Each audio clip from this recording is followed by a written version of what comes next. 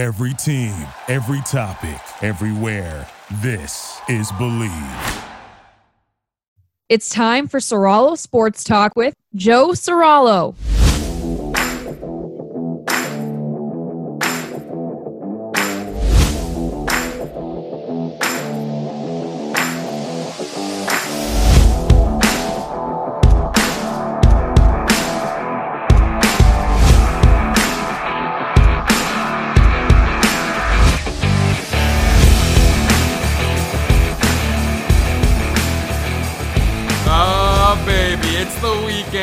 And what better way to start this weekend than with this episode of Serralo Sports Talk. It's me, Joe Serralo, joining the show momentarily, Mike Golic Jr. of ESPN. Can't wait. We're going to be all over Notre Dame and the rest of the college football landscape. All over Tayshia single-handedly saving this season of The Bachelorette.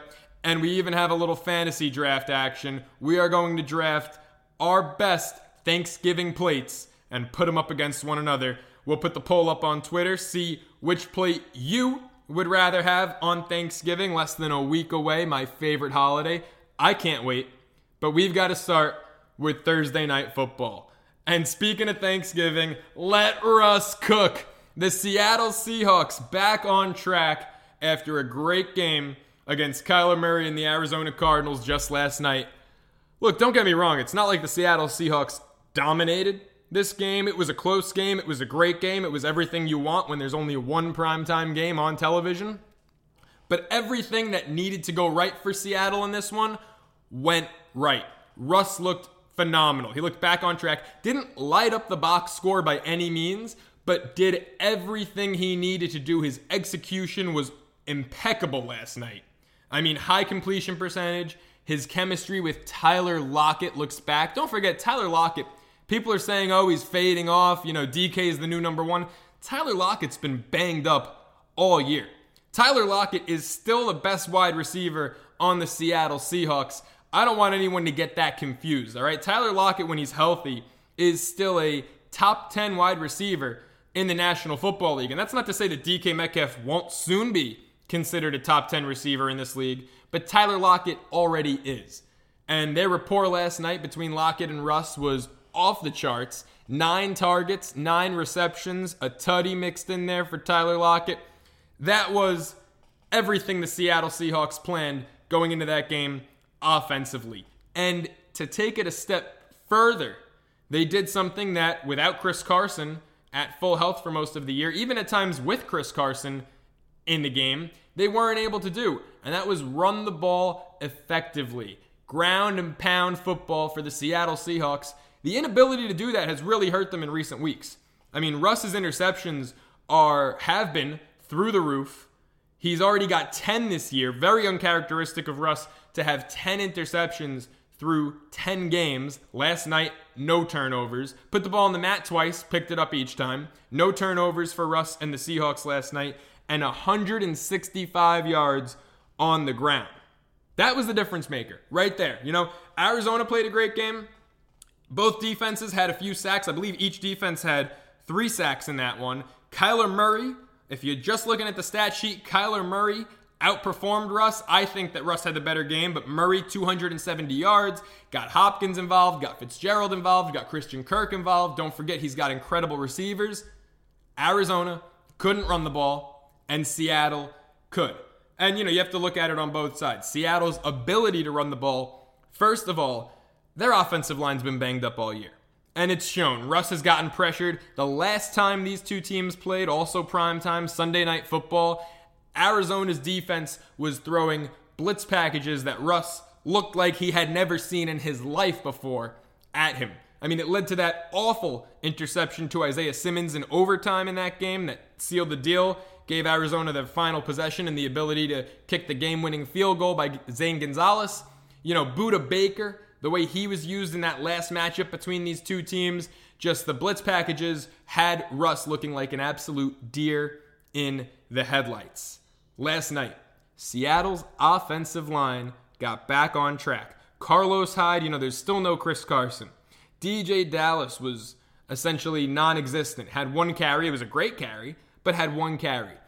Bo Scarborough, the Crimson Tide product. I mean, look, it is not a stretch to say that you could draft every single draft-eligible running back on Alabama's depth chart every year, 5th, 6th, 7th round, whenever, and they're going to work out in some way, shape, or form for your offense, because that's what Alabama does. The University of Alabama is an absolute factory when it comes to turning out running backs, not named Trent Richardson.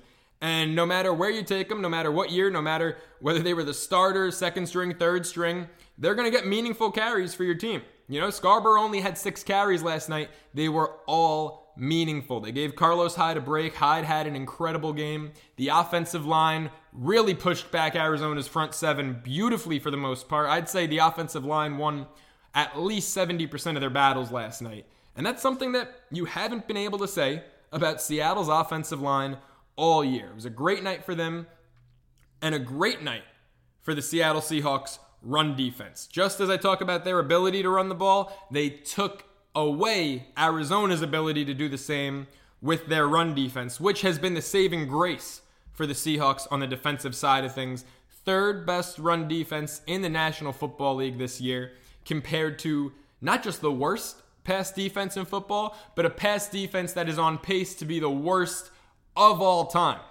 I mean, if you look at the 6-7 year flip for the Seattle Seahawks, going from the Legion of Boom to now the Legion of Bust, you know, Dunbar and Shaquille Griffin have really struggled to stay healthy. You can't fault them for that. Griffin with the concussion, of course. Without those two, you know, Jamal Adams is not a pass coverage safety. He's one of the best safeties in football. To call him top 3, I think, is a guarantee. The argument can be made he's the best. This year, I think Budda Baker, the guy who was playing for the other team last night, has been the best safety in football. Jamal Adams, though, is a glorified linebacker. He gives you a little bit in pass coverage, but he is by far most effective when he blitzes. He's just smaller than most linebackers. That's why he plays safety. Their secondary has been abysmal. But last night, you know, it's not like their secondary was incredible. No interceptions. Kyler Murray was able to move the ball fairly well, but they did just enough. And the run defense took Kenyon Drake totally out of the equation last night. And that's how Seattle wins the game. Seattle 7-3 now. Still on pace, I think, to win that division. I think still the best team in that division. I think the Seahawks are the best team in the NFC. Tampa Bay maybe a little more complete on each side of the ball. Their defense, no doubt about it, way better than Seattle's, but I don't know, I would love to see those two teams in the NFC Championship game. I'd love to see Brady versus Russ again. Super Bowl rematch right there. Brady in a new uniform, of course, but I'd love to see those guys go at it for the right to play, let's face it, Patrick Mahomes and the Kansas City Chiefs in this year's Super Bowl down in Tampa Bay. The Seahawks are back. Make no mistake about it. You know, I was talking earlier in the week to former Seattle Seahawk All-Pro linebacker Lofa Tatupu. And we were texting about their struggles, you know, the offensive line, the inability to run the ball, the passing defense, of course. We were talking about all that. And I said, you know what? They struggled. They were 5-0, lost 3 out of 4 after that. I said, this is the time Pete Carroll wants to struggle. Pete Carroll is going to have this Seahawks team, if it didn't start with last night, he's going to have them play their best football of the season in December. The Seahawks are still in the mix for the 1 seed in the NFC. You know, see what happens this week. Green Bay playing Indy. Surprisingly, the Packers are underdogs. It's at Indianapolis. You know, the Colts have the best offensive line, best defense in football. So we'll see how flustered Aaron Rodgers gets going to Indy. He didn't look great in that win against Jacksonville last week. I'd say Aaron Rodgers definitely underperformed. Maybe they were overlooking the Jaguars, but he did not look great. And now he's going up against the best defense in football on the road. You know, the Seahawks are still in the mix. This was a huge win. Winner of this game moves to first place, and you also don't want to get swept by a divisional rival like Arizona for tiebreaker purposes. Huge win for the Seahawks. I think Russ is back in the MVP discussion. I think the Seahawks are back in the top seed of the NFC discussion. I love the Seattle Seahawks. Mike Golick Jr. of ESPN, former Notre Dame standout lineman, getting ready to join the show. Guys, this is an interview you don't want to miss. Stay tuned here on Soralo Sports Talk.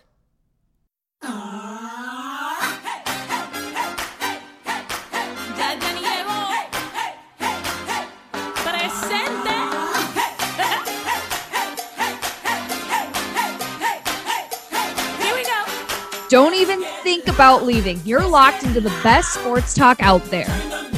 Here's Joe. Come on, people, let's get loud. Let's get loud. Turn the music up to hear that sound. Let's get loud. Let's get loud. Ain't nobody gotta tell you what you gotta do. If you wanna live your life, live it all the way and don't you waste it. All right, we're back here on Soralo Sports Talk, and joining the show, because it is Too Damn Friday, it's the man with the best dance moves in Bristol, Connecticut. The man whose thighs are CPR certified to save some lives, Mike Golick Jr. Thanks for joining the show. Quite a welcome here. I appreciate it, man. Get me right in the mood here early on a Friday. Get a lead into the show so I can roll in hot. You know, I got to get you ready for my show. I got to get you ready for your show later on today with Chennai, 4 o'clock, ESPN Radio, also ESPN Plus. Can't miss it. You know, you guys are really killing it right there.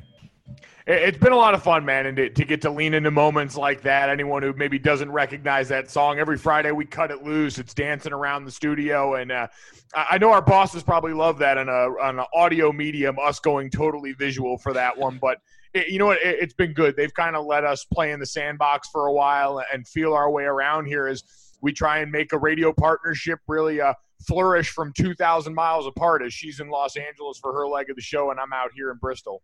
Yeah, and you guys are killing it. You know, I had to rep my Bonnie shirt today for Devin Kane, who helped make this happen. Shout out Devin. And also Justin Craig. Has Justin said anything about the hip gyrations every Friday that take place on Chennai and Golick Jr.?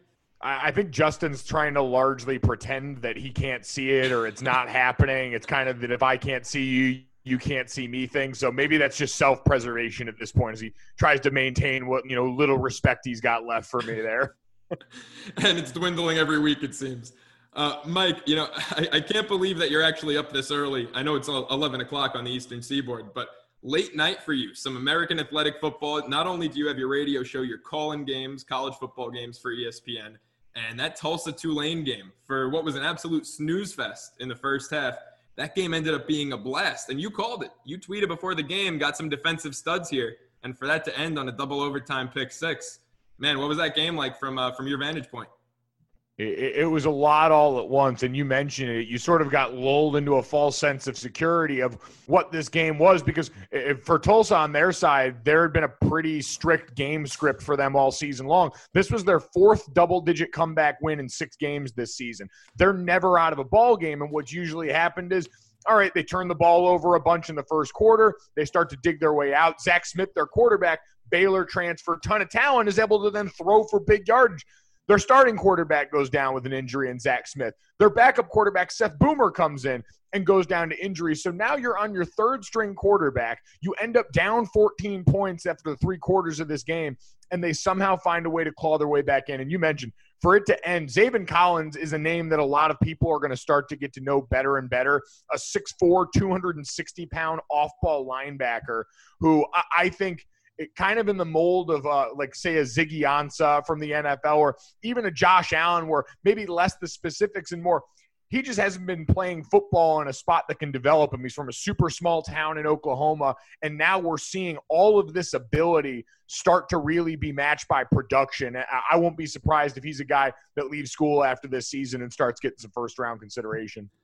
And what for you? Because Collins had that 96, 98-yard pick six in overtime. What for you was the crazier play? That to end the game or the 37-yard touchdown pass to tie it as time expired in the fourth for Tulsa? Yeah, I think it's got to be the Hail Mary in that instance, just because, too, Tulane on the other side had a chance to set up before that and somehow managed to let Juan Carlos Santana, who'd been one of their better receivers, and that group get behind them in that instance in the end zone on the Hail Mary. We were fresh off what even wasn't a traditional Hail Mary in the Arizona Cardinals-Bills game the past weekend before they played on Thursday night. So everyone's aware of Hail Marys, and this is what happens inside of locker rooms, college or pro, is when there's a big moment like that in the game, coaches generally tend to use those things as teaching moments inside of a locker room about being prepared for situations. You go over that stuff on Friday and walkthroughs, and for a lot of people, it tends to be white noise. You go through the motions, you try and make sure you're going out there. It's half-speed jog through. But for all these coaches, it's a good reminder, hey, we've got to be ready for when this situation comes up. And I'm sure it's going to turn into a big-time teachable moment, the Tulane locker room on defense. But the execution from Tulsa down the stretch there, remarkable. Yeah, I mean, this Tulsa team's incredible. You know, they've done it, you said 4 double-digit comebacks this season. They've done it week in, week out this year. And that game, it had a lot to make up for after that first half. But I'd say it definitely did the job. Not the craziest game of the college football season. I think the biggest emotional roller coaster for you, safe to say 2 weeks ago, Notre Dame Clemson. It was a nightmare. I don't like who I become during Notre Dame games, man. And I told my parents, because I grew up a really, really big Notre Dame fan as a kid. And, dad obviously going there, mom going to St. Mary's right across the street. We had been swallowed in blue and gold since we were kids. And so that's the only team I'm a true fan of. I don't have a pro sports team that I really follow in any sport. It's just Notre Dame football. And when there were finally stakes on the line again, we had kind of walked through the beginning portion of our season knowing this is the narrative game. Notre Dame's finally got to win the big one in the Brian Kelly era. And when it started getting real in the third and fourth quarter, I started getting very dark, and my family can attest I'm not a fun person to watch these games with. I mean, I'm just going to read some of your tweets here from that night because I don't know if your blood pressure has still recovered 2 weeks later from that game. I mean, I was genuinely concerned. You tweeted out, "I want to be dead. I hate the world. Yeah. My life is hell. Okay, I'm back." And then baby Gronk do. I mean, that was all 5 in a row right there. That wasn't even like I mixed and matched from throughout the night. No, yeah. Again, my existence was pain during that game, and it was only a relief when we finally get, like, the only time I got to exhale was when it was finally 4th and 25 and our defense was coming off 2 straight sacks, and I thought, oh, wow, we're actually going to do this. This is actually real now. We've managed to knock them so far off course that even the all-world freshman quarterback in DJ Uiagalelei, who only came into Notre Dame and threw for more yards than any opposing quarterback in Notre Dame history, topping Carson Palmer from the early 2000s USC teams. Like, completely insane to get to say about a kid who's a true freshman going out and wowing the country for a few games while Trevor Lawrence sat. But it was an unbelievable night, and Notre Dame has a ton to be proud of in that game and the way they went out and executed. It's been building to this moment for a while, and they went out and finally captured it. Yeah, it was an incredible game. I will say, I don't know which tweet from that night was my favorite. There were 2 later on that were absolutely incredible. One was the shade you threw at Dabo. I mean, when you retweeted a tweet about his sideline temper tantrum and just wrote "shocking," I thought that was pretty great. And then Ian Book's sneaky athletic. I think the only thing there that you were missing for like white athlete bingo would have been great locker room presence or a real cerebral guy. The sneaky athletic term, that was great. You appreciate that it's done with the full acknowledgement of what it's doing. We finally become meta enough with our white quarterback euphemisms here that I feel like the internet can go from looking at those and saying, oh man, we're really still doing this, to, all right, now we are all enlightened and understand that this is the joke you must make the minute a white quarterback takes off and runs. So absolutely, it was par for the course on both of those. And Dabo, for all the things that he does very well, like a lot of coaches, gets a little animated on the sideline at times. And when you're Clemson, you generally tend to get the benefit of a lot of those calls when he's the one yelling at you. Like, if it was him or Brent Venables screaming at me and I'm the ref, I'm giving you the flag too. Brent Venables is terrifying. That man is as intense as any person you're going to see in college football. And Dabo certainly has the clout to go out there and try and throw his weight around. Yeah, and it's well-deserved at this point what he's done this past decade. Now, you mentioned DJ, what he did coming into Notre Dame and throwing for 440 yards. You know, a lot of people after that game, the narrative kind of was out there, well, Clemson didn't have Trevor Lawrence, first pick in the draft this coming year. But after TJ set that record, does that kind of squash the narrative? Because it's not like Trevor was probably going to come in and throw for more than 440 yards. So where do you think Notre Dame stands against a full-strength Clemson offense? Yeah, I actually think the full strength is going to be more effective for Clemson on defense. I think they're missing 3 or 4 key starters on that side of the ball. And I was having that conversation with my dad earlier in the day-to-day, actually, about the Notre Dame-Clemson game, because he's on the call for Clemson and Florida State this weekend, as Trevor Lawrence is going to be back in that lineup. And the difference that he saw and the difference that I saw is in key situations. DJ is talented enough to go out there and amass a ton of yards because he can throw the ball probably harder than Trevor Lawrence already at this point. He's powerful. He's decisive. but it's the situational awareness that Trevor Lawrence has grown so much in the last few years. He came in similarly uber talented and just raw and having to work through all that and getting by on all that. And this year I said it was the Neo Matrix year where he started seeing football in zeros and ones. And now it's Joe Burrow 2019 accuracy with gifts that Joe Burrow could never imagine physically. And that's the difference. So you had key third down situations where DJ's throwing balls over someone's head, misfiring on a target that Trevor's just not this year. And those are the situations where Notre Dame, if they're lucky enough to see them again in the ACC championship game, are going to have to be ratcheted up even more so. Because I actually worry less about, while the defensive starter is probably more impactful, Notre Dame's offensive line, running back room, and the plan they had in protection for what Brent Venables throws at you, which is everything, I thought was a really positive note for them and one that gives me a lot of confidence even as the personnel improves, because that's a strength area for Notre Dame as well, the running back room and certainly their offensive line. Yeah, and flipping over to Clemson's running back, I will say, even though DJ threw the ball all day, I thought the most impressive part of that game was holding Travis Etienne, I believe, under 30 yards. I mean, Notre Dame's front seven really came to play in that one. That was impressive. It was. And Clemson's offensive line is always an area they've had it for the last couple of years. Really good tackles. Jackson Carman is a first-round caliber left tackle for them. Tons of gifts and really starting to play technically great football this year. But that group in the middle, you can find ways to move around. And Notre Dame's up undersized up under front. They've got a bunch of sawed-off D tackles that are like 6'1", and they're so short, they list them on the depth chart at like 6'1 and 7/8 or 6'1 and 5/8 to try and give them every little bit in this instance here. But they're great at moving around. Clark Lee is an excellent coordinator who times and manipulates pressure really well on different downs with that group. And so, yeah, they were able to do a lot up front because honestly, when you watch Clemson, even when Trevor Lawrence is in there, most of the game is getting serves back over, volleying it back until you can get a big play for Travis Etienne. Like that really seems to be this year since they lost T. Higgins and Justin Ross for different reasons this offseason. What they've got to rely on. Amari Rodgers is a really capable receiver, but Travis Etienne is heads and tails the second best player on that offense after their quarterback, and they're looking for big plays for him all over the field. He's a more viable pass catcher now, so for Notre Dame to cue in and limit him the way they did, I think was the right game plan and the reason they won, even though they amassed a lot of yards elsewhere. Yeah, no, absolutely. Now, Mike, the last time we spoke, the world looked a lot different. It was down at Radio Row in Miami back in January, and you ranted and raved about Tommy Rees, your former teammate, who had just, I believe at the time, was like a couple weeks off promotion from quarterback coach to offensive coordinator. And you were talking about him like he was like you were a proud father. It was actually awesome.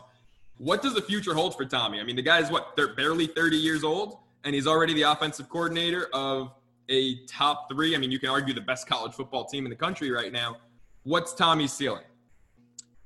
Extremely high. I think Tommy has a couple of things going for him. One, demeanor and experience as a player. Tommy was pressed into playing in a lot of different scenarios as a starter, as a guy coming in. So he experienced a lot of football on his own. But if you talk to him about his journey after the fact, he went and GA'd with Pat Fitzgerald at Northwestern and then got to go work in the Chargers organization and said the football education you get at the professional level. Tommy's like myself. He didn't play professional football. And so going up there and seeing the game through the eyes of some of the brightest minds, the people who are paid to do this for a living with no other distractions there, I think really showed him a lot more of what you can do. And I think it's seen in this offense. There's certainly a maturity and understanding where your strengths are, but along the season, they had a whole new group of receivers they were working with. They've got a tight end room whose best player is probably young and Michael Mayer, a stud freshman out of Northern Kentucky, but they've got plenty of bodies in there. And so Tommy, while trying to also work in what's going on the outside, has leaned into their strength, has found creative ways to, even when everyone knows they're going to run it, window dress it with motion and all these different things, different personnel packages to make it work. And Tommy's always been such a heady guy and so in control. That was the number one thing as a player I knew. When Tommy was back behind us on the line, we're going to be in the right play. I know exactly where Tommy's going to be in the drop. I know where he's going to be on the launch point. And I think now as a coordinator, he's been that way. For him to be able to show up and go toe-to-toe with Brent Venables on that stage, I thought was a really cool moment for him. And sky's the limit. Whatever Tommy wants in the world of coaching, I have a feeling he's going to have the opportunity for because he's earned it. Yeah, he's amazing. You know, watching that game reminded me a lot of – and watching Ian Book and the progress he's made this season reminds me a lot of Joe Brady.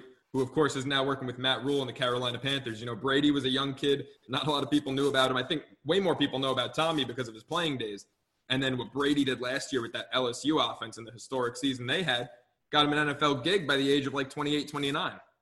Proximity to the quarterback never hurts you in these situations. And I think when you talk to Ian Book and you hear from him, the relationship and the trust that he has in Tommy Rees because of the time they've spent together, because quite frankly, Tommy's 28 years old, 29 years old at this point, and not too far from him age-wise as a peer, but especially in the last couple of weeks on these big stages, not only playing Clemson, but playing Boston College after. Jeff Hafley has got that team playing the kind of football you need to play as someone who's going to come in talent-wise as an underdog, and they showed that in the Notre Dame game.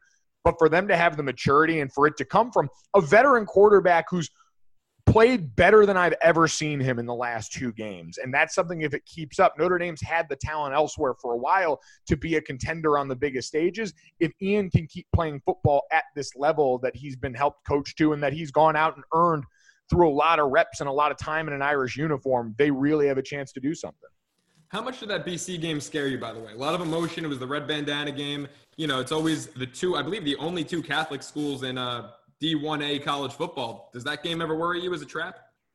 I think it's less a trap and more just you always know it's going to look exactly like it did there for a while at least. And that was the curious difference I was able to see. Them and Pitt are always kind of games where it's less a trap and more just an understanding through familiarity. You see these so long. These are rivalry games in their own ways for Notre Dame. And so when you've got that familiarity, and again, I can't say enough good things about Jeff Hafley and that Boston College program, the way he's got them playing right now, what he brought with him over from Ohio State as far as scheme on defense and maximizing what they've got. There was part of me that I don't think it was worried. It was more, and this is the old cliche, but it's more about us, right? It's how is Notre Dame going to mentally respond in this situation? And there was enough for a coaching staff to correct on a bye week. There were some sloppy mistakes with ball carrying and ball handling there. You put the ball on the mat way too much. At the end of the day, they were able to go out, especially offensively, and execute at a really high level, coming off of one of the most emotional wins you could argue in Brian Kelly's tenure in South Bend. Yeah, and you know what? They got the job done. It wasn't pretty at all times, but they pulled away with enough time left on the clock. And this Notre Dame team, I can't wait to see. I think regardless of what happens in that ACC championship game, Notre Dame has earned a spot in the playoff, and I can't wait to see him on that stage again. It's going to be exciting, and I think that's going to be the biggest topic of conversation as we get the first round of rankings coming out next week from the College Football Playoff Committee. It is going to be going along here. Do Notre Dame and Clemson put themselves in a position where you have 2 representatives from the ACC? I think right now, I know percentage-wise, the Big Ten actually has the best chance the way that Wisconsin's been playing, and certainly Ohio State, the presumed favorite. But I think you look at Notre Dame and Clemson in the ACC have a great shot at that. I think Florida, if they can go to the SEC championship game and make things interesting versus an Alabama team that's sitting at number 1 right now, there's a lot of those factors at play. And then, you get to the Cincinnatis and BYUs of the world that would like to see someone falter enough to give them a shot. It makes for a really interesting stretch run here. Yeah, it'll be fun down the stretch. I'm definitely pleasantly surprised with how the season's gone. I had a lot of doubt coming into it that we were even going to get to a college football playoff. And, some teams, it hasn't really gone their way with COVID, but for the most part, it's been a success. It's been a lot of fun. It is, and we've certainly got the toughest parts ahead of us. Back-to-back weeks with 15 games postponed or canceled at this point, and so college football and everyone involved, it's going to be interesting now. There's so many of the things that happen on a college campus, as you well know. We had Halloween weekend where there was a huge uptick in cases, and the following week and change after that. But now we're getting ready. Schools like Notre Dame, who around Thanksgiving break, they started the semester earlier so that there'd be a longer winter break. Students are going to go home here soon, which means you're going to get back on some of these college campuses to more of a bubble environment for the players. You're going to have to deal with less of the parts of college life that always made trying to do this in a pandemic difficult there. And maybe in a weird way, it actually gives some of these teams a better shot at finishing the season strong once the students on campus go home and you can stop trying to pretend that college athletes are there to go to class like everybody else. I love the honesty. It's much needed. Now, Mike, another thing COVID got in the way of this year. The Bachelor franchise was trying something new called Bachelor Live on Stage. And correct me if I'm wrong, but weren't you supposed to partake in that?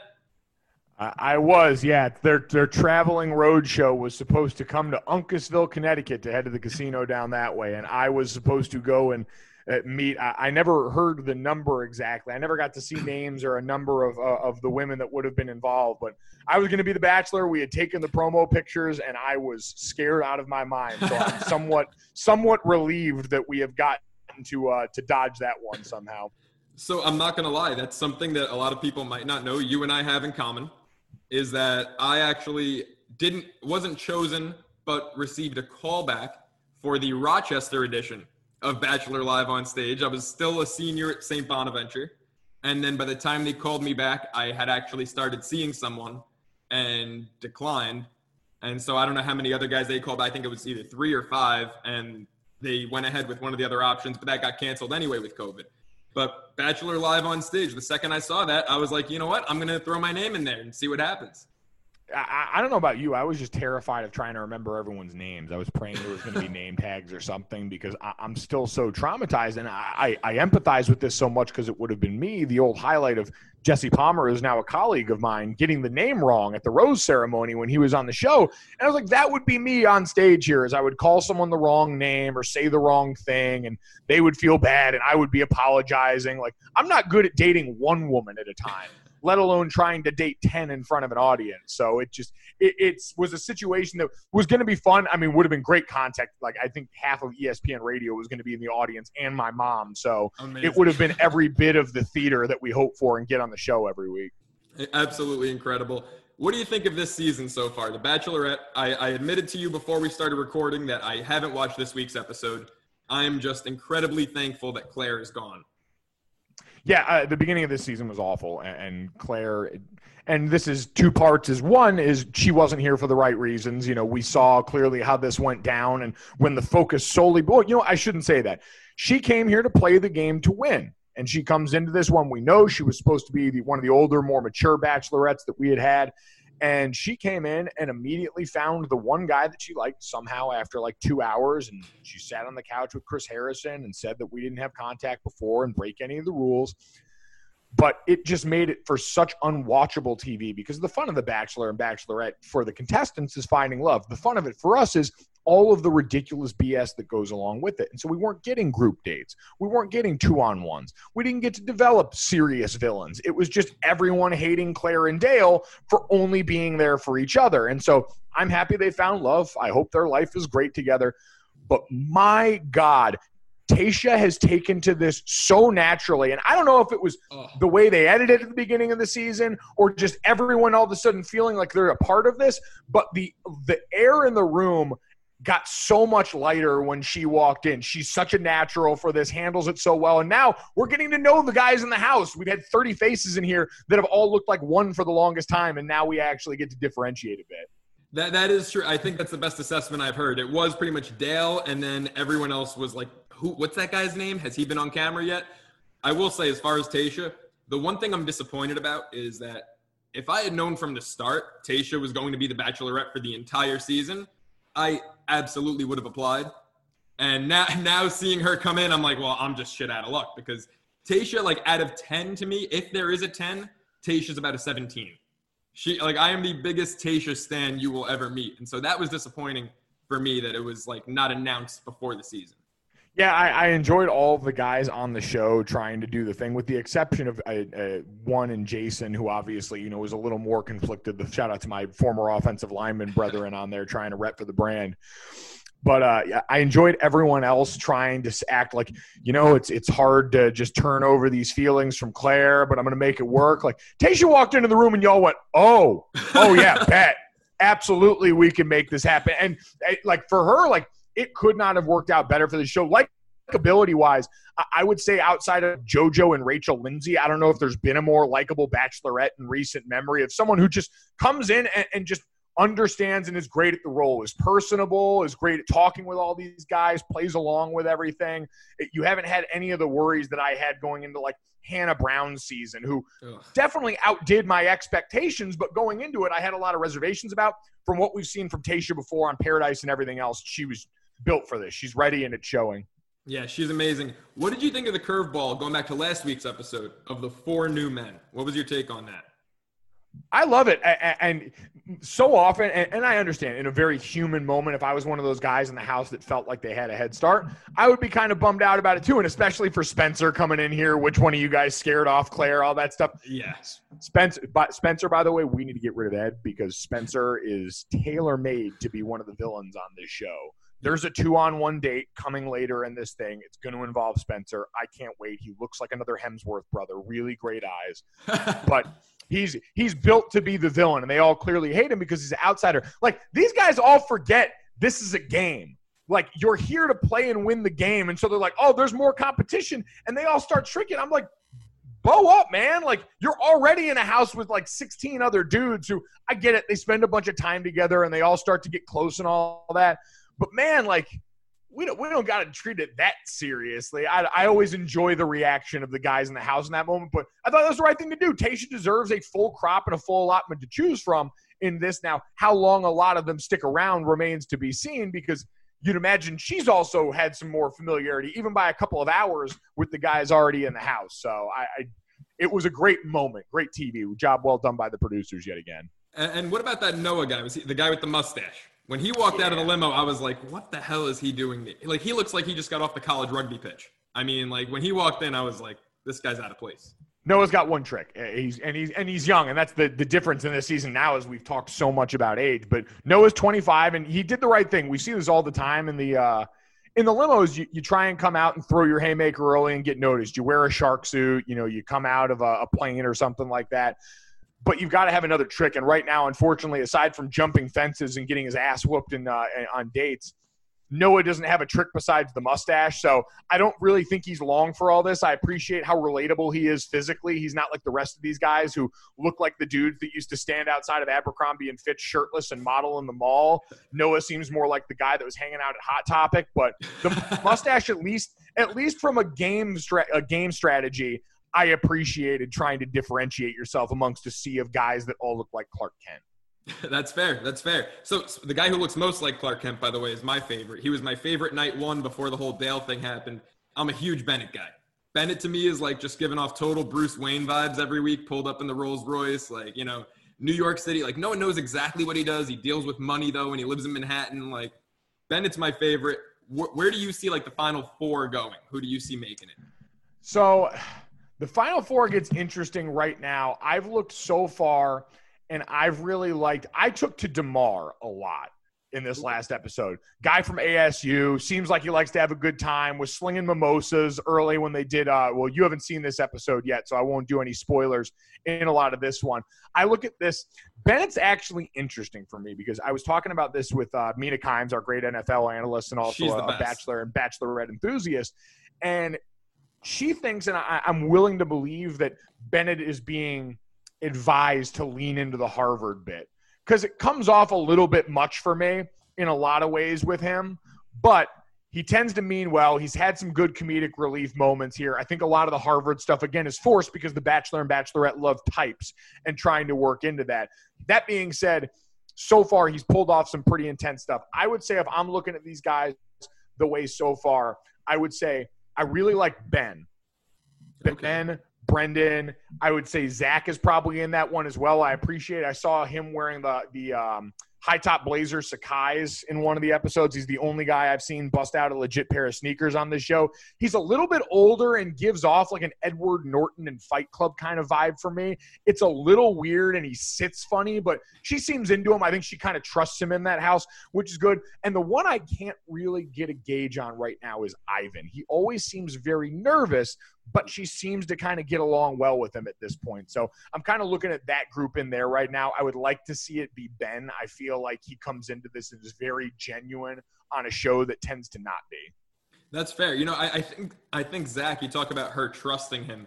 I think he's going to get friend zoned eventually. She likes him now. He's like got that warm vibe. She feels safe around him. She doesn't know the other guys that well. But I just see Zach getting friend zoned. Right now, my Final Four actually looks totally different. I'm a little torn, but I like Bennett a lot. I think he's going to make it there. I think Spencer for the storyline is going to make it really far. Not going to win, but I think he's going to be, I don't know which season it was a few years back, but Chad went really far to the end, and everyone knew he couldn't win, kind of like Corinne, if you want to flip it. I think that was Nick's season. Yep. And so I think Spencer makes it. I think Bennett makes it. Brendan, she definitely likes. And then, and if any of these guys have been eliminated, by the way, this week, let me know. I love Riley, the attorney from Long Island City. I think he's got a chance to go really far in this too.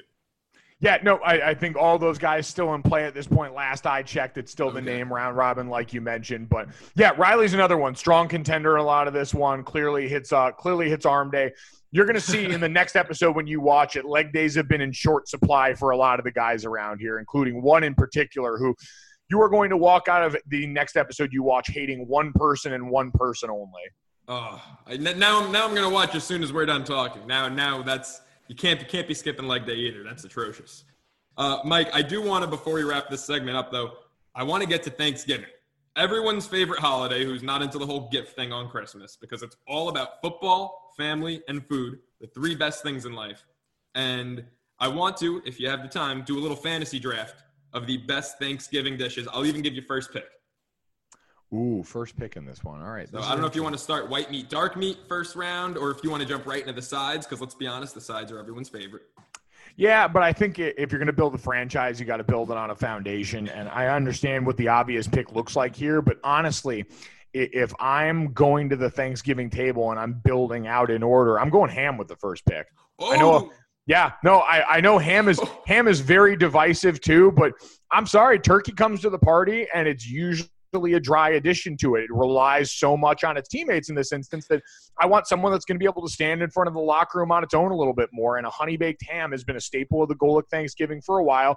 It joins the turkey in all of this, but in my mind is the clear front runner. It's the better leftover, and it can stand on its own 2 feet a little more than turkey. That just blindsided me. I mean, the Golics obviously do Thanksgiving right because we save the ham for Christmas. We don't do the ham at Thanksgiving. Oh yeah, we know we're a 2-meat Thanksgiving. Oh, that's amazing. I was thinking white meat, dark meat.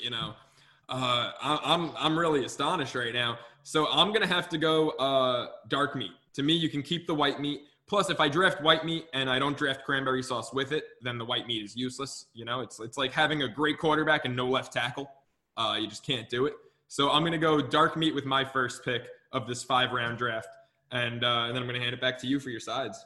I was going to say, so we go for the sides now in this one, and this becomes really interesting because it's what you want in your team. Each side kind of plays a different role in that. But again, I believe that you win with stars in this league, and so I'm going to go ahead and pick stuffing for my first-round draft pick on the side right here. Again, it's another one that a bit boom or bust at times if you're scouting it out here, because if you've had bad soggy stuffing before, you know it can really bottom out here and tank your team. But I'm trusting the upside of this pick. I want to build for the long term here. I'm not making a pick for right now. I think this can be a great team for the next 5 to 10 years, and I think stuffing's high upside is really a big part of that. Now, is that a sausage stuffing or is that a bread stuffing? Like, what kind of stuffing is this that we're talking about? I would prefer a sausage stuffing. I always like a little bit of added meat into my equation here. But listen, I've had all varieties here. And again, I think on their best day, they add a flavor profile to the plate that very few other things can stack up with. Yeah, I was going to go with the sausage stuffing with my first side pick. I have a 91-year-old aunt who still makes every year the turkey and the sausage stuffing and knocks it out of the park. So thanks for stealing that from me. But I'm going to go with the mashed sweet potatoes with the toasted marshmallows on top because it's just so versatile. You've got the heartiness of the sweet potatoes plus the sweetness and the crunch on top that the marshmallow provides. And it's just, it's like Buddha Baker. It does a little bit of everything out there for you. So I got to go with that as my first side dish. All right, that's fair enough here. Now, would you consider that a dessert or a side dish? Because to me, that sounds like a sweet potato casserole in a way I'm accustomed to eating for dessert, which I respect, by the way. Okay, I'm not judging for you. us, I'm saving dessert for the 5th and final round. For us, that is always out there with dinner. Wow. All right, interesting. I appreciate the way that you guys do business then. Wise and educated folks in here. All right. This gets interesting. I think, you know what? You finally, for the sake of the locker room, you need someone that's going to rally the troops here. So I'm going to go mashed potatoes. I don't know if I can bring gravy along with, if that counts. Yeah, no, you can. All right, I'm going to say mashed potatoes and gravy then here. The ultimate literal and physical glue guy in this situation, the binding agent for the entire plate here. Smooth, not overpowering, certainly never going to threaten anyone's job security, but I think much like the offensive line, when you don't hear much about them, it usually means things are going well for you. Yeah, that's fair. And I'm going to take my offensive lineman here and take the cranberry sauce because, the turkey is only as good as the cranberry sauce you can put on top of it. So as long as I have that protection there for my turkey, for my star, I'm pretty confident we'll be able to move the ball all day. Yeah, this is a hot take, too. In the Golick family, my mom is the only person that tolerates cranberry sauce. The rest of us punt completely on it. It has no place on our Thanksgiving plate. None. Amazing. Yep. I knew that's why your mom is my favorite Golick. I mean, anyone who listens to the family podcast, it's a pretty easy decision. Yeah, no, it's a no-brainer there. Mom reigns supreme. But, yeah, she's the only one going after that. So she usually has a very fortunate situation for her because there's plenty left for her. I'm glad I can make her proud. You get one last side, Mike. What are you taking? I get one last side. So this is my final pick in this one. So this would be the fifth and final pick. Is that where we're at here? One we have last the final. side and then you get a dessert pick. Oh, one last side. Oh, I'm gonna go green bean casserole on this one. One that really I took to a lot later in life. I was, at times a child and had a child's palate, but when I became a man and understood the green bean casserole was not just the sum of its parts, but I think a better mixture, and the onion crumblies on top really started to make a presence in my life. No brainer, green bean casserole. I'm going to bring out one that I saved for last because I didn't think you would take it. And maybe it's just because I've got the 100% Italian thing going. But with every meat dish for every holiday, we have a pasta dish as well. And I got to break out Mom's lasagna. I know it's, people could argue it's maybe the main course, but in our family, it's a side dish. There's always a pasta to complement a meat at Christmas, Easter, Thanksgiving. And Mama's lasagna has to be on the plate right next to my turkey. So that's going to be my sleeper in this draft. That's a hell of a sleeper. You just found Tom Brady in the sixth. Congratulations. Yeah, absolutely. Mike, you get the pick for dessert. What are you going with? Pumpkin pie. Next All right. question. Traditional. Yeah, no, I was just sitting here waiting. I am not a guy that dabbles in a lot of pies per se, but when it gets to Thanksgiving, my Mel Kiper Jr. comes out and I sit there and we'll put down usually an entire pie by myself. We usually bring multiple because everyone kind of goes off on this part. Yeah, we usually have about one pie for every two people at the table. And pumpkin pie, had an experience 2 years ago. A cousin of mine offered me $500 to eat one in 75 seconds. And I got the filling down. I was getting cocky, it was like DK Metcalf, dropping the ball at the 2-yard line. And I got about half the crust down. And next thing I know, I'm choking and 75 seconds hits. And I've got indigestion and no money to show for it. So pumpkin 75 pie. seconds. That is ambitious, friend. Yeah, it was, I thought I could do it. I was coming back from college and hadn't eaten in about 2 months because the dorm room food was atrocious. So I know. Only sounds knock right. on St. Bonaventure. Ask Devin about the Hickey Dining Hall. As if the name isn't bad enough that we go to the Hickey 3 times a day. Ask Devin about the food at St. Bonaventure. It'll make you want to eat a pie in 75 seconds when you get home. Understood. I was going to say there's the first segment of the show today. Yeah. Amazing. So did that pumpkin pie. Now I can't look at it. So I'm going to go coconut custard. It's got that like explosive inside with a little bit of crunch on top, and a good coconut custard is, it makes everything whole in your stomach. Kind of holds everything down too after a big night of eating, because I do have about 4 plates. I was going to say, you've got 4 plates and you've got a lot going on those plates with the team you've picked here. So it sounds like that pie is going to have its work cut out for you here in the best ways possible. It's a diverse locker room. I got to keep everyone, kind of under control there. A lot of mixing and matching, but I think if everything's working right, we can win this thing. So by the way, I'm totally going to turn our teams into a Twitter poll later and see what the people prefer, your Thanksgiving versus my Thanksgiving. I was going to say that the ham as the top pick there is going to trigger a lot of people. It's one of the most divisive meats in holiday food kingdom. Yeah, you're going to have $2 bill Twitter and honey baked ham Twitter going at it later. I saw that was way more divisive than I ever expected. It is amazing. The only thing it's been topped by so far this season is weird Miami Dolphins offensive line defender Twitter. It is the strangest group of people that I have encountered. They were incredibly triggered when we talked about their offensive line. I didn't understand it. So, yeah, Twitter's a weird place. I mean, I spend way too much time there as is, but you tend to find these people when you put in the hours. It's incredible. Hey, Mike, I do want to touch on your show really quickly because it's an incredible show. I was enjoying watching the simulcast a lot before you guys flipped to ESPN+. I still do from time to time. A lot of people have downloaded ESPN+, have subscribed to it because the radio show simulcasts went in that direction. But what's it been like for these past couple months working with Chiney on Chiney and Golick Jr.? I mean, you guys, the chemistry is just unrivaled. Yeah, it's been great. I've been super fortunate, to land in this spot and to get this opportunity with Chiney, who is a few years younger than me, even in all this, still a current WNBA player. She does so much work as a part of their Players Association, and I think for me, just seeing how naturally she takes to all of this. I came into media and I'd been around it my whole life with Dad and grown up around it, and so I thought there was a lot of things that naturally I picked up there pretty well. But the rest of it has been a lot of work, and Chiney works so hard, but she does things naturally so much better than I ever could, that so many other people, and she just picks it up. And the best part about working with athletes, I always thought, is they're coachable. We're coachable. And you see with her, any feedback, she takes it, internalizes it, and then makes it her own very quickly.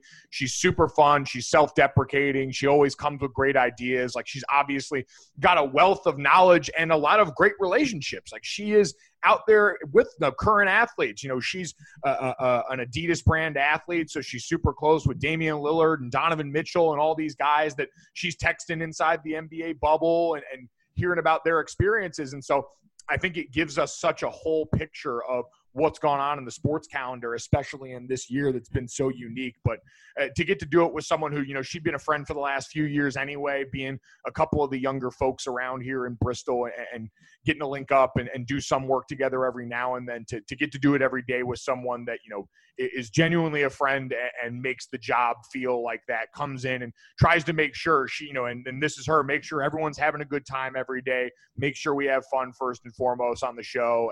And it's been a blast. So looking forward to continuing it. Looking forward when this pandemic finally calms down to actually get to do it in the same room.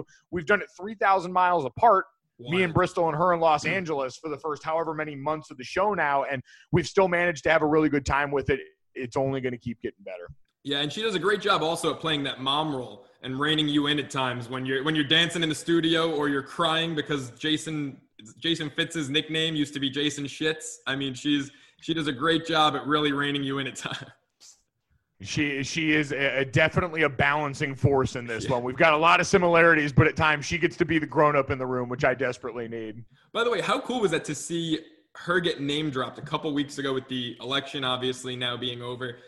She took the day off, I believe, election day to work as a poll worker, and then President Obama name drops her in a tweet.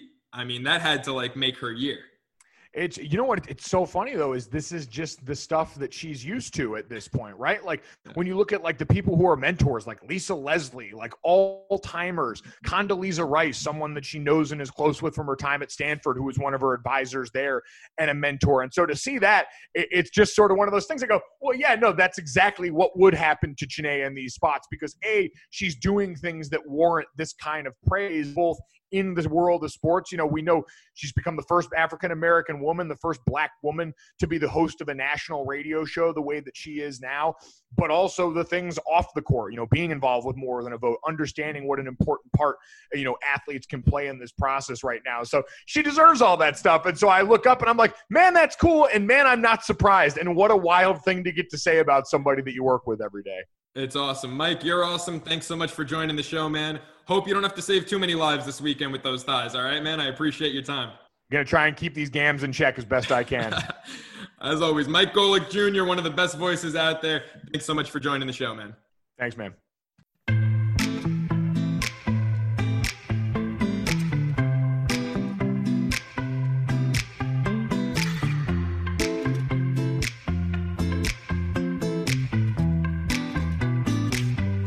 Don't change that channel. It's time for Joe's final word here on Soralo Sports Talk.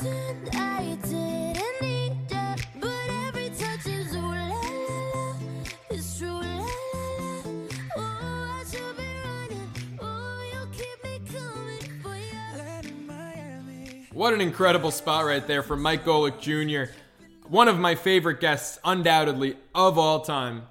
But it's time for my final word right here on Soralo Sports Talk. And the New York Knicks, for the first time in a long time, the New York Knicks have won something. The New York Knicks just won Wednesday night's 2020 NBA draft. I couldn't believe it. I still can't believe it. I did not turn that draft on until about the 10th pick, because people were texting me all day, what do you want to do tonight? What do you think the Knicks should do for the draft? What's your dream scenario? And I said, look, I think this draft class stinks. I think that there are a few hidden gems in the late first round, maybe early second round. Guys like Cole Anthony, who went 15th, higher than a lot of mocks projected. Guys like Peyton Pritchard. Guys like Emmanuel Quickley, who the Knicks grabbed with their second pick in the draft. But I said after the first 4 picks, I think this draft class, in terms of lottery picks, stinks. And those first 4 picks I had in mind were Anthony Edwards, James Wiseman, LaMelo Ball, all went 1, 2, 3. And then I thought going 4th was Obi Toppin. And some way, somehow, Obi Toppin, who I think was the 4th best player in this draft class, the Wooden Award winner a season ago in college hoops, somehow falls to 8, and the New York Knicks did the right thing. To quote Spike Lee, the super Knicks fan, they did the right thing. They took Obi Toppin 8th when everyone was screaming, take Halliburton, the point guard out of Iowa State. Take a point guard. The Knicks need a point guard. The Knicks don't need a point guard in the draft because the Knicks are going to go out and get Russell Westbrook now.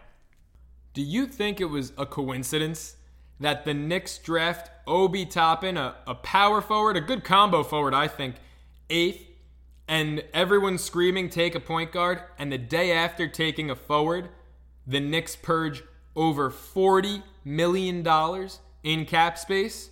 Taj Gibson out, Elfrid Payton out, Wayne Ellington, see you later, Bobby Portis denied. $40.5 million in cap space freed up in a year where the free agents available, I know Gordon Hayward just got added to that class. It's a year where the free agents are nothing to write home about. 2019, amazing free agents. 2021, can't wait to see what that holds. 2020, nope. Russell Westbrook is coming to New York. To me, it is so crystal clear. I know they drafted a point guard in Emmanuel Quickley. He's a scoring point guard who has great handles. I think he is going to be an incredible rotational third guard on your team who can come in and give Russ a break or who can come in and give RJ Barrett a break at the 2. Russell Westbrook is going to be playing point guard in Madison Square Garden for the Knicks, and I can't wait. Look, it's going to cost this team a lot, right? There's no doubt about that. The Houston Rockets are going to try to get as much as they can because James Harden and Kevin Durant have made it very clear publicly on social media they want to play together in Brooklyn.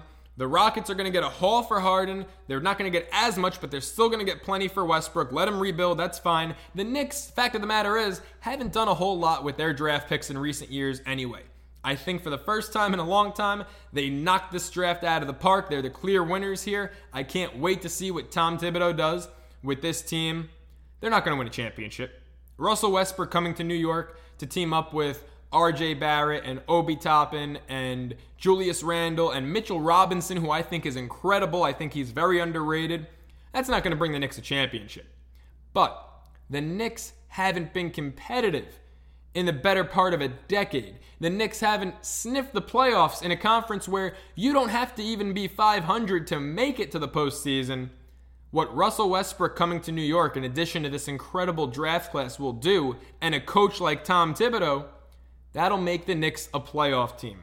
Just give your fans what they deserve, a postseason appearance, and then, and this is the part where maybe I sound crazy, let your fans get used to making the playoffs. Because in this current landscape of the Eastern Conference, there is no excuse, no reason that the New York Knicks, the most valuable NBA franchise, should not be in the playoffs every single year. Whether you're an 8 seed, whether you're a 1 seed, whether you're a championship contender, that'll all come. Hopefully we'll get back to the days of the late 60s and early 70s. Hopefully we'll get back to the days of the 90s. Right now, just get me to the damn playoffs. And I think bringing Russell Westbrook to New York in the coming weeks will do that. I think drafting Emmanuel Quickley with your second pick, knocking that one out of the park, will do that. And I think taking Obi Toppin, some way, somehow, by the good grace of God, Obi Toppin falling to the 8th pick in the draft, that'll do that, because there ain't no stopping Obi Toppin. And just like that, this episode of Soralo Sports Talk is up. it's over. It's out of here. Huge thanks to Mike Golic Jr. for hopping on the show. Huge thanks to the New York Knicks for finally getting it right. That's it, guys. I'll see you next week. Their lives again, their light to pull us, their lives again, their light to pull us, their lives again, their light to pull us, their lives again, their light to pull us, their lives again, their light to pull us, their lives again, their light to pull us.